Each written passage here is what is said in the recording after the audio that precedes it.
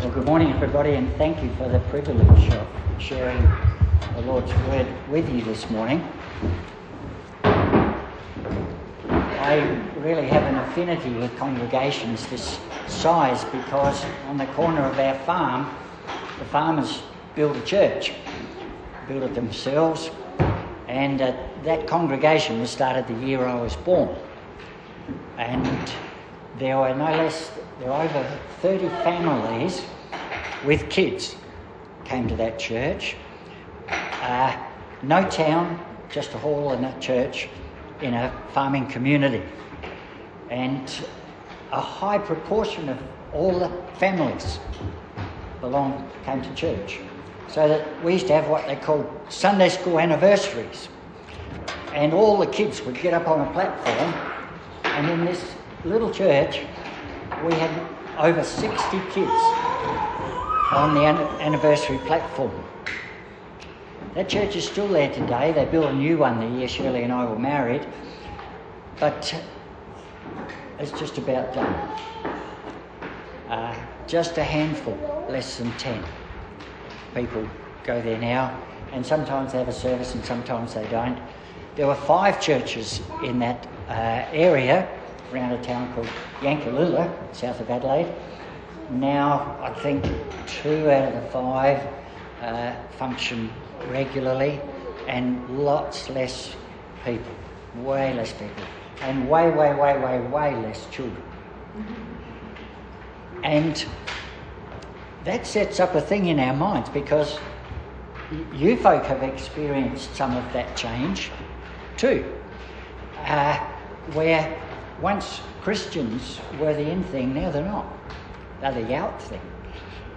And the minority thing, the crazies, even the bad thing. And we're tempted to think something like this. We're tempted to think, okay, this is the modern era, there's science and education, all that sort of stuff. People used to believe in God. You know, Adam and Eve, they went to church, they took their kids to Sunday school. It's been that way for thousands of years. But now, in the modern era, it's all dropped off. And it's kind of down like that, and we're down here. What I want to do this morning is to change that thinking. Because, historically, it isn't true. The truth of the matter is that under God, the nations have been on a roller coaster. You know what a roller coaster is, kids? You go up and you go down, you go up and you go down, in their relationship to God. And when they go down, they get into trouble. Now, I won't have time to go through all these Bible readings, but you can have a look at them when you go home. But the first one is about a time in Israel, and I really love this story, because they were a bit cool on God and stuff, but God did a wonderful thing for them. He sent 3 other nations with their armies to wipe them out. It's a wonderful thing to do, because they really got scared. And they all gathered in front of God's temple, and the king, he prayed a big prayer that recited how God had a special covenant relationship with them, and if they ever got into trouble, they could come and talk to him and call out to him. And Jehoshaphat the king, he prayed all this prayer, recounting this stuff, and he finished up with these words. Wonderful prayer. I recommend it to you. Pray it any time.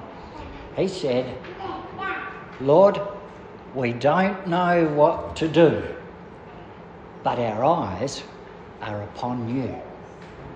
And then beautifully, the scripture says, and all the men and women of Israel, with their children and their little ones, stood there before the Lord. They just stood there waiting for God to do something. Next minute, a prophet speaks up and he says, don't worry, King Jehoshaphat, you won't even have to fight this battle. It belongs to the Lord. go out towards these armies and put your singers in front of the army. And they can go singing God's praise. So expressing the confidence that this is God's battle. So they did that. And by the time they got out over the hill, these three armies had kind of fallen into disarray and disunity and started fighting with each other. And they basically wiped each other out. So they'd gone out singing, "Oh, give thanks to the Lord, for he is good, for his steadfast love endures forever." You know, so... no, it's a bit old for you. Anyway. And they got out there, and the whole thing was over. So they gathered up all the loot and the weapons and the wealth of these armies. And then they went back into town singing, "Oh, give thanks to the Lord, for he is good, for his steadfast love endures forever." Now, the thing I like about that story, which I'm focusing on in a number of other stories, is that God, there was what some people call a visitation of God. A visitation of God and an awakening of the people and a revival of their faith in God. But it wasn't just the pious people, you know, the churchgoers, the keen beans. The whole nation knew that God was the Lord and he was their Saviour. Now, the thing is that throughout biblical history, throughout the Old Testament, the New Testament, and throughout church history, that is, since Jesus, God's been doing stuff like that. Visitation, awakening, revival at critical times. And so there was another occasion, the people had gone away from God, they've disobeyed his laws, and he'd sent them into exile as slaves in another country, in Babylon. And they were there 70 years and they had to come back, and they were pretty slack in their relationship to God. And a wonderful thing happened. They began to gather together, the whole nation, and listen to the Word of God in their scriptures of the Old Testament, the books of Moses.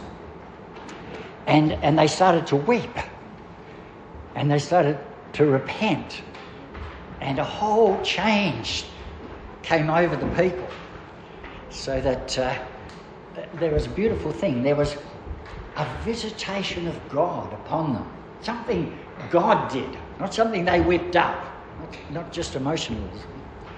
And they were awakened to the presence and the reality of God, and it changed, it revived them, brought them alive again. Now, you will have noticed that Aaron has told the children the story of the day of Pentecost, because moving into the New Testament, here's something similar happened. Everything's been going on as it has for a long time. The keen being religious people, they're careful to do what God wants. Everybody else basically does what they want to do. But suddenly there's this day, and it's a festival of the Jews called Pentecost, and there are people from all over the surrounding geographical areas and countries. And they're listed out in Acts chapter 2. And if you drew a line from all those places that are named, from Parthia, Mede, Elamites, residents of Mesopotamia, Judea, Cappadocia, Pontus, Asia, Phrygia, Pamphylia, Egypt, parts of Libya belonging to Cyrene, Jews and proselytes, Cretans and Arabs, the whole works and jerks were there for that festival. And amazingly, they all heard God speaking to them in their own language. And Peter stood up, empowered by God, a visitation of God upon the apostles, and he told them about Jesus. And he said to them, look, the promise of God is for you. It's not just for Jews or the holy people. It's for you and for your children and for all who are far off, all whom the Lord our God will call to himself. And when they heard this, they were cut to the heart. They were really touched by God of his incredible love for them as sinners, because they kind of thumbed their nose to God, but here he'd sent Jesus to die for them and be raised from the dead. And so they said, what should we do? And he said three things. Repent of your sins. That is, have a big change of mind about what you're doing in your life. And be baptized, believe in and be baptized in the name of Jesus for the forgiveness of your sins, and you will receive the gift of God's Spirit dwelling inside of you. And 3,000 people on that one day did that and became believers. It was a national event. And before a few days, the book of Acts says 5,000 people were believers. Like it changed everything. In fact, at that time when Jesus was on the earth, the Jewish nation was a kind of bondage nation, little nation, in the Roman Empire. And the Romans were top dogs. And so you had to do what the emperor said and stuff like that. Over the next 300 years, there was a lot of persecution of Christians, but about 300 years later, in the 4th century, an emperor came along called Constantine who became a believer, and by that time the faith had spread so much that Christianity became the official religion of the Roman Empire. Things change, eh? Now, going down through church history from there, it's been going on over and over again. There's a time called the Reformation, when suddenly the gospel got quite out of hand and people came to understand it as quite distinct from the old religion. And then after that, there were 3 times that have affected us here in Australia and throughout the whole Western world particularly, but also all the other nations too. One is called the First Great Awakening. The second one is called the Second Great Awakening. And the third one is called... Okay, you got it. The First Great Awakening, have you heard guys like John Wesley and George Whitefield? They were preachers of the gospel back in the 1700s. And amazing things happened. They would preach without a microphone or speakers to 20 or 30,000 people. You think, well, why did they show up? Well, they would preach to miners as they came out of the mines, all black-faced with coal and stuff. And God would touch those people with the love of God, and the coal dust on their faces would be washed down by the tears, and they'd have white streaks down their faces. And many, many, many people turned to God. So that when Australia was settled by Europeans, a lot of the people came with living Christian faith. The history of South Australia is a history of evangelical Christians founding that colony. And then there was the Second Great Awakening, which came in the middle of the 1800s, about 1830 to 1860, and a whole lot more happened in different ways, which I haven't got time to tell you all about. But the effect of that was that a district that Shirley and I ministered in, a farming district called Ardrossan on York Peninsula, that's the middle peninsula in South Australia, it has a total population of 2,000 people, And there were 6 Methodist churches in that area. 6, plus the Catholics and the Anglicans. 6 Methodist churches. Because the people who settled that area as farmers, they had been affected by the First and Second Great Awakenings. And there were local effects of that a little further north and west on York Peninsula, a place called Moonta. They had a revival there among the coal miners, not coal miners, the copper miners, mainly Cornish people. And if you go today to Moonta, they're standing still, but not all open as churches, are 7 Methodist churches in the town of Moonta. The biggest one holds 800. The next biggest one holds 500. The next biggest one holds 300. 7 of them altogether. You think, what do they build all those churches for? To fit all the people in who are coming to church. You see? We have this idea that Australia is not a religious nation, like America or like South Africa or some other nations that have a stronger religious history. Not true. Not true. I come now to the last of these awakenings that I personally have participated in, and that was the Billy Graham crusades of 58, 59 time. And I was 12 in 1959, and I was starting school at a college in Adelaide, so I travelled up on the Saturday to stay with the people that I was going to be boarding with, private boarding, and I went along to the local Methodist church on the Sunday morning. I said, "Oh, we're going to hear Billy Graham tonight. Do you want to come?" "Oh, yeah, whatever." So along I went to the Wavell Showgrounds, packed with people, and God spoke to my heart through Billy Graham. And he spoke to a lot of other people's hearts. Do you know that in 1959, over a period of about 5 months with those ministries with Billy Graham throughout Australia, 2.3 million Australians, a lot less Australians back then, went along to hear Billy Graham. 2.3 million. And over 110,000 responded in the meetings to...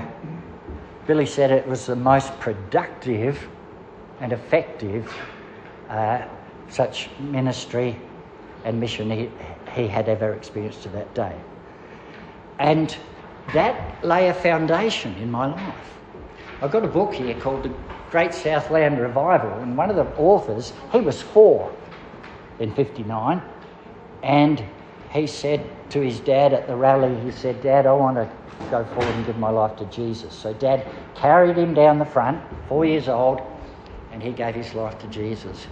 And he's grown up, Warwick Marsh, his name is. He works with an organisation called the Canberra Declaration.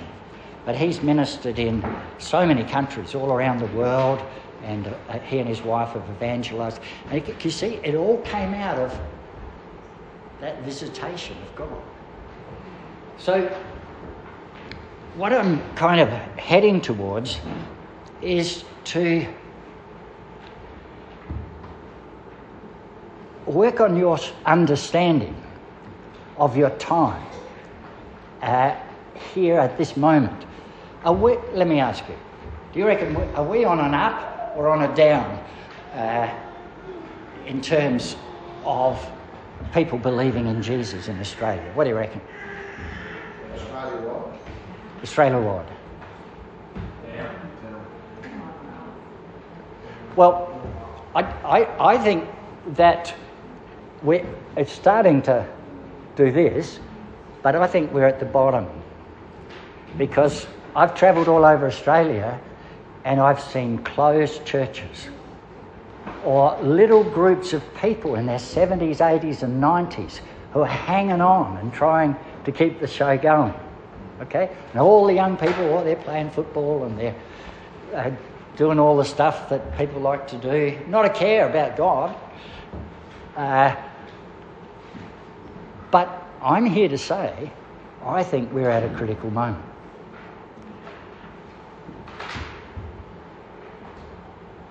One day, in the 1940s,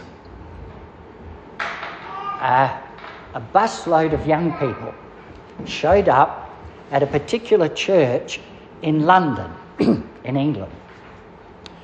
And they were on a historic Christian tour, and they showed up at this place because this church had been built under the leadership of John Wesley back in the 1700s. Okay? And it was a big show, had balconies and held a massive number of people, only a small congregation today. And alongside was his little 3-storey house. It was 3 stories, but it was quite small. And John Wesley lived in that when he wasn't riding his horse around England. And up in one of the rooms in the 3rd floor was a prayer desk, and in front of that prayer desk were 2 grooves in the floor where Wesley wore the floor down with his knees. And the young people, they checked out the church and they checked out the house, Wesley's house, and they all climbed back on the bus, and somebody was missing. And who is it? So they realised who it was, and they went looking for this missing young person. They found him upstairs in Wesley's house with his knees in Wesley's grooves at his prayer desk, praying, "Lord, do it again. Do it again. Do it again." That man was a young fella called Billy Graham.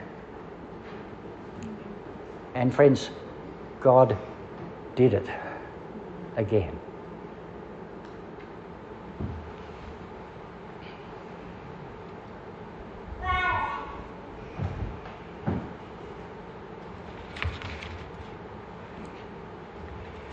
When you talk about awakening or revival or visitation of God, it's a bit tricky because some stuff that comes under that name can be a bit over the top, and it can be not the real deal.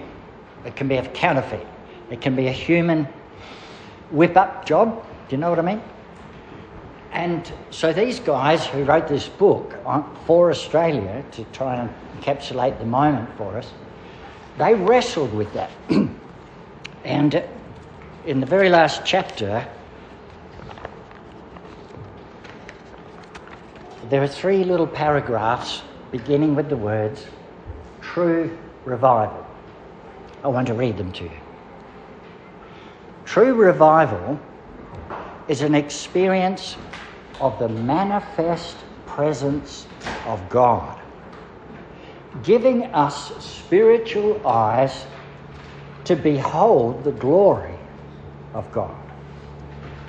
It awakens us to the truth that God is at the centre of reality, not us, and that we were created for His glory, not for our comforts and pleasures. Second paragraph. True revival makes our hearts soft and responsive to God's word, increasing our love for the Scriptures and our desire to know them and our willingness to obey them. True revival increases our sensitivity to sin, giving us a hunger for holiness and turning us from our perversions and our lusts to chase after the righteousness of God. Third paragraph. True revival opens our eyes to the spiritual battle raging around us, setting us free from the bondage of Satan, the lusts of our flesh, and the seductions of the world. True revival makes us powerful and effective in our testimony to Jesus, giving us a new love for our neighbours and even our enemies, and a longing for them to know the life-giving truths of the gospel. In true revival, Jesus and all that he has accomplished for the salvation of the world is at the centre. Let me ask you, is that true revival? Is that the real deal? I think so. I think they've discerned it quite successfully. The last scripture that I have on the sheet is from 2 Chronicles. God says, when I shut up the heavens so there is no rain, or command the locust to devour the land, or send pestilence among my people, if my people will turn, who are called by my name, will humble themselves and pray and seek my face and turn from their wicked ways, then I will hear from heaven, will forgive their sin and heal their land. Now that's a tricky passage because it could sound contractual. Okay, guys, if you shape up and do this, then I'll do that. That's contractual, isn't it? But it's not. It's not contractual at all, as God is saying. He's saying, look, I just am standing waiting to open the heavens and to pour out my spirit on all flesh, as the prophet Joel put it. But there is an if. Because, you see, we have two sayings here in Australia that I'm sure you recognise. One is, we have other fish to fry. Do you know what that means? We have other fish to fry. One bloke said to Jesus, Lord, I'll follow you for sure, but first let me go and do some family stuff. I'm a Christian, but I've got some other fish to fry too. The other saying is, I've got a lot of irons in the fire. I suppose that's branding talk, where you put the branding irons in the fire to make them red hot. The saying, I've got a lot of irons in the fire, I've got a lot of projects going, you know. So God's if my people, it is a big if. It is a serious if. And in some sense, we're locked into so much of our stuff, you know. And we can't say, okay, yep, get rid of the other fish, pull out the other fire. But you can't actually do that without letting people down or getting into financial trouble. You're locked in there. What can you do? Well, you can pray Billy's prayer. Lord, do it again. By your grace. Do it again. And I want to give you 4 doers. That's 4, isn't it? 1, 2, 3, 4. Yeah. Lord, do it again. Like you did in the day of Jehoshaphat, like you did after the return from exile, like you did on the day of Pentecost, like you did in the Reformation, like you did in the First Awakening, the Second Great Awakening, the Third Great Awakening, like you did in the Billy Graham days. Lord, do it again. That's my heart. The second do it is, Lord, do it here. Do it here. Not just in Brisbane or Sydney or Toowoomba. Do it here.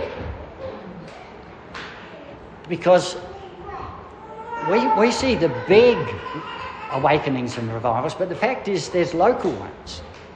When I was in theological college, all the talk was about a country town called Woodner.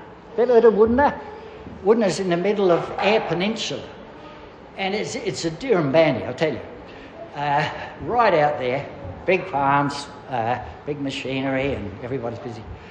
And they had a thing in the early 1970s where the whole town was packed into the hall, hearing a bloke preach about Jesus. And many, many lives were changed. So that when I went to Port Lincoln as a minister in 1975, Woodner, little town out in the middle of nowhere, it was a big show. It was a big show because there were a lot of Christians following that local thing. Lord, do it here. Third, do it. Lord, do it now. No, I'm a bit busy. Could you bring it on in a year's time or something? Don't. Lord, do it now. Well, Lord, we need it now. The country's going to hell in a handbasket.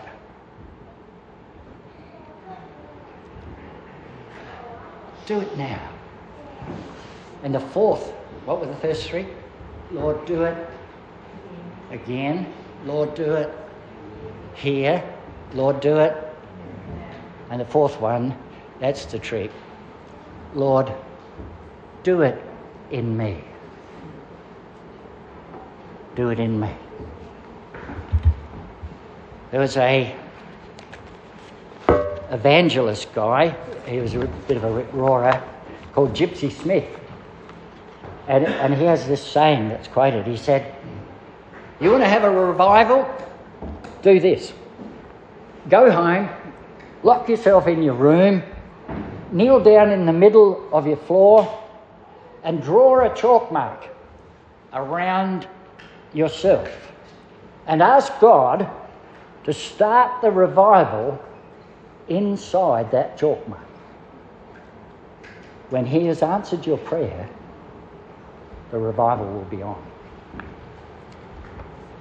Now, you don't actually have to find some chalk, but I think you get the point. Okay? Lord, do it again. Do it here. Do it now. Do it in me. So here I am, 76 years old. I look back to the great times when all us kids were on the Sunday school anniversary platform, 60 of us, and that district that I grew up was crawling with Christians, churches on every hill and stuff. And it's kind of slowly been downhill ever since. Do I just say, well, that's the times, things change, I'll go to the grave. But there are a few of us here, God, battling on. No. Change your thinking. Rub that out. And see that God has done it again and again and again and again throughout the history of the world. And that's where all that great tradition of Christian faith, hope and love has come from. And unless it is renewed in our time, it would peter out. But he's never let that happen. He stands waiting. If my people. Could we just pray? Lord, we really aren't all that great Christians.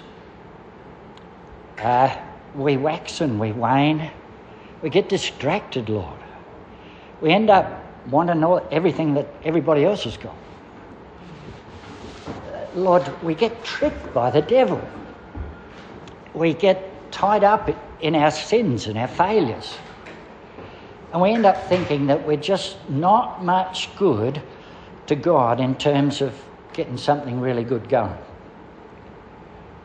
But Father, we thank you for that blessed helplessness that comes to you and says, God, we don't know what to do. But our eyes are upon you. That helpless emptiness that says, God, Do it again. Do it here. Do it now. Do it in me. So that's our prayer today, Lord. Help us to hold it before your throne of grace and to hunger and thirst after your righteousness, knowing that those who do so will be satisfied, and more than so. We pray all of this in Jesus' name. Amen. Now, folks, there's a few freebies here. I've got 2 copies of that book that I can leave with you. So I recommend reading